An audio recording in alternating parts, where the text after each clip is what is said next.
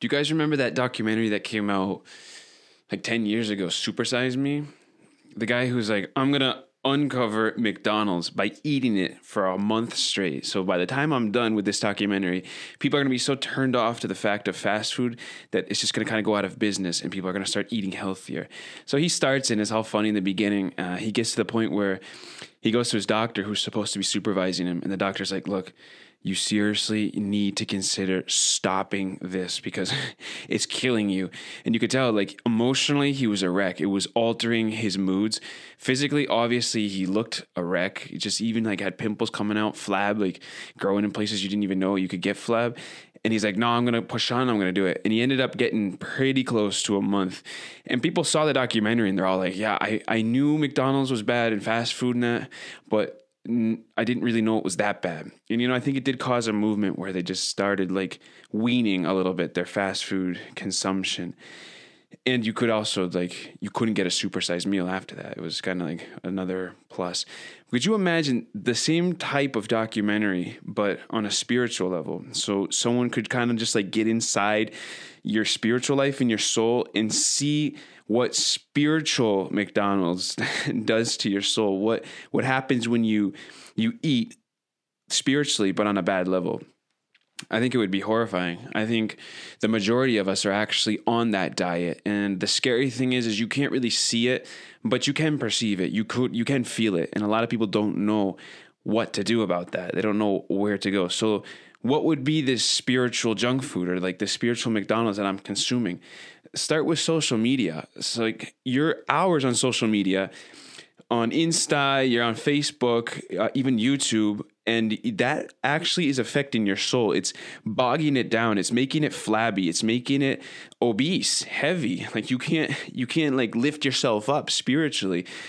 Music as well. That's spiritual junk food. The type of music I'm listening to, and the amount of music I'm listening to. If I'm always listening to music, that's also affecting your soul. That's also spiritually making you obese. So people like in mass, people who go to mass and they're like, I'm not getting anything out of this. The word of God, okay, like we stand up and we listen to the word of God.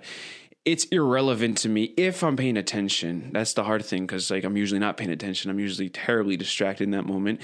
I go to communion. I receive the body, blood, soul, and divinity of Jesus Christ, God. And 5 minutes later, I'm thinking about the game. Or for you moms out there, like I'm thinking about what I'm supposed to be making for lunch. I'm not thinking about what just happened 5 minutes ago. Jesus Christ, God entered into my soul. Yeah, these are symptoms of a lot of junk food, spiritual junk food. And just like in the physical life, when you're feeling like really flabby and fat and you're not eating healthily, what happens? Well, nowadays, health and fitness is like the big thing, right? So I'm going to go on a diet. Probably spend a lot of money on it as well. And I'm going to start doing exercise. Well, the same thing we have to apply to our soul. I've got to go on a diet. I've got to start eating healthily. And the diet's not just changing what you eat. It's also saying no to what you eat. So I got to say no to certain junk food. And I also have to say yes to healthy food. And then exercise, physical exercise. Get up and, before work and run. Like so many people do that, just like go to the gym, and start working out. So I'm sweating and, getting in shape. So what would that be like? What would that be like a spiritual diet? So fasting, you got to fast. If you go to mass, right, and you are one of those people who say like, it's just tasteless to me, the whole banquet that they talk about, there's the banquet of the word and the banquet of the Eucharist. It doesn't have any taste for me. Well, the fast that comes in there is your social media. You have to fast from social media. So YouTube, Instagram, a lot of wasted time on internet, just not even doing anything. You have to fast from that so that you can actually get this appetite for the spiritual food, the spiritual realities. So I'm saying no to my social media. I'm fasting from that. I'm cutting down a lot and I'm being faithful to cutting down on that. And when I do come in to church, I'm less distracted. I'm less distracted and I'm more open to actually hear the word of God, apply it to my life, and so that I can have fruit in me. I've fasted so that I could get hunger spiritually.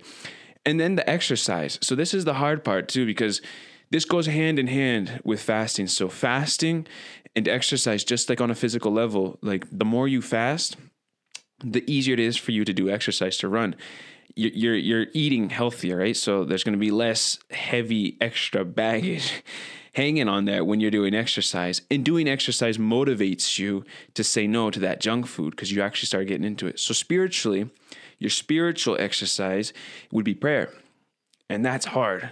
And a lot of people stop when it starts getting painful, when it starts getting dry, when they're not getting anything out of it. And that's precisely when you got to keep going.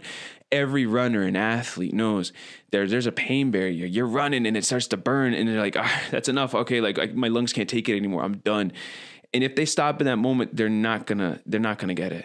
And then that's just going to end in that moment. But when they keep running and they run through that pain barrier, some people even get the runner's high where it actually becomes enjoyable. You get into the routine and you become a runner. And it actually is like this habit that gets into you and you do it.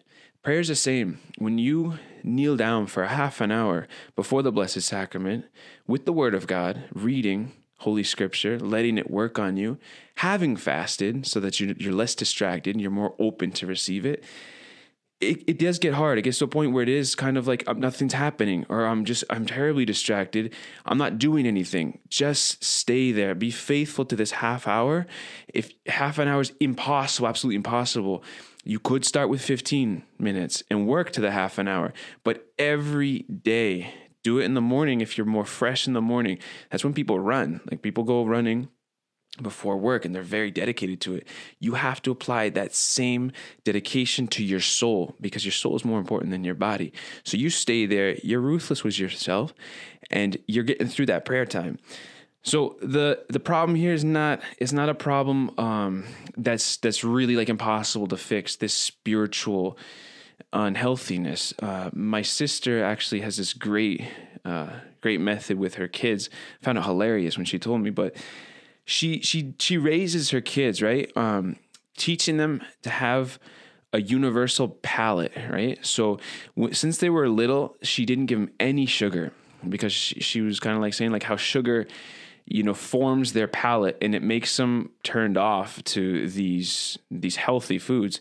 So my little niece, she eats sardines, olives, all types of veggies. She's got like this adult palate, it kind of looks like, she's not one of those typical kids that are just like so picky in the hour, of eating, and she eats everything. And when she does get sweets, like on a birthday or something, she devours these cakes. She sees the cake and it's just like, I guarantee you that she enjoys this cake more than any other kid her age because she has been weaned from it, so she has it in its right spot and she eats better than everybody else because her palate is formed.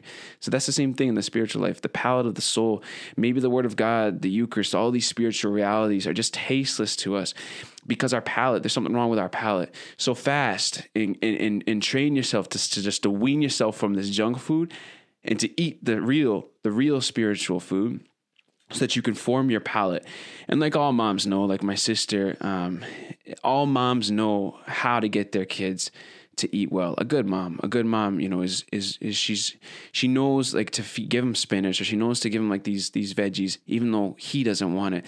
But they also know how to do it. That's the important thing. And our Blessed Mother's the same. She knows how to make these realities enjoyable for us. She is sweetness herself, and she gets us to get into these spiritual realities. The first time I ate broccoli and enjoyed it was actually from my aunt, who's a great mother, and she knew that if she hid the broccoli under the cheese in the pizza, I was going to eat it. I didn't know it was there, but like it actually became my favorite pizza. And then I found out I was eating broccoli pizza. I was like, well, and it wasn't a problem for me. I liked it. She got me to eat my broccoli because she's a mother, and our Blessed Mother's the same way. She's going to make it easier for us. We just have to pray to her that we can get into shape spiritually, take care of our souls, because it's the soul that matters. The body just stays here. And when we actually start getting into this spiritual fitness program, we're going to taste and see the goodness of the Lord. It's going to be all sweetness because He is the God of sweetness. So let's put down these resolutions. Let's make the decision and let's get into shape spiritually. May Almighty God bless you, the Father, Son, and the Holy Spirit. Amen.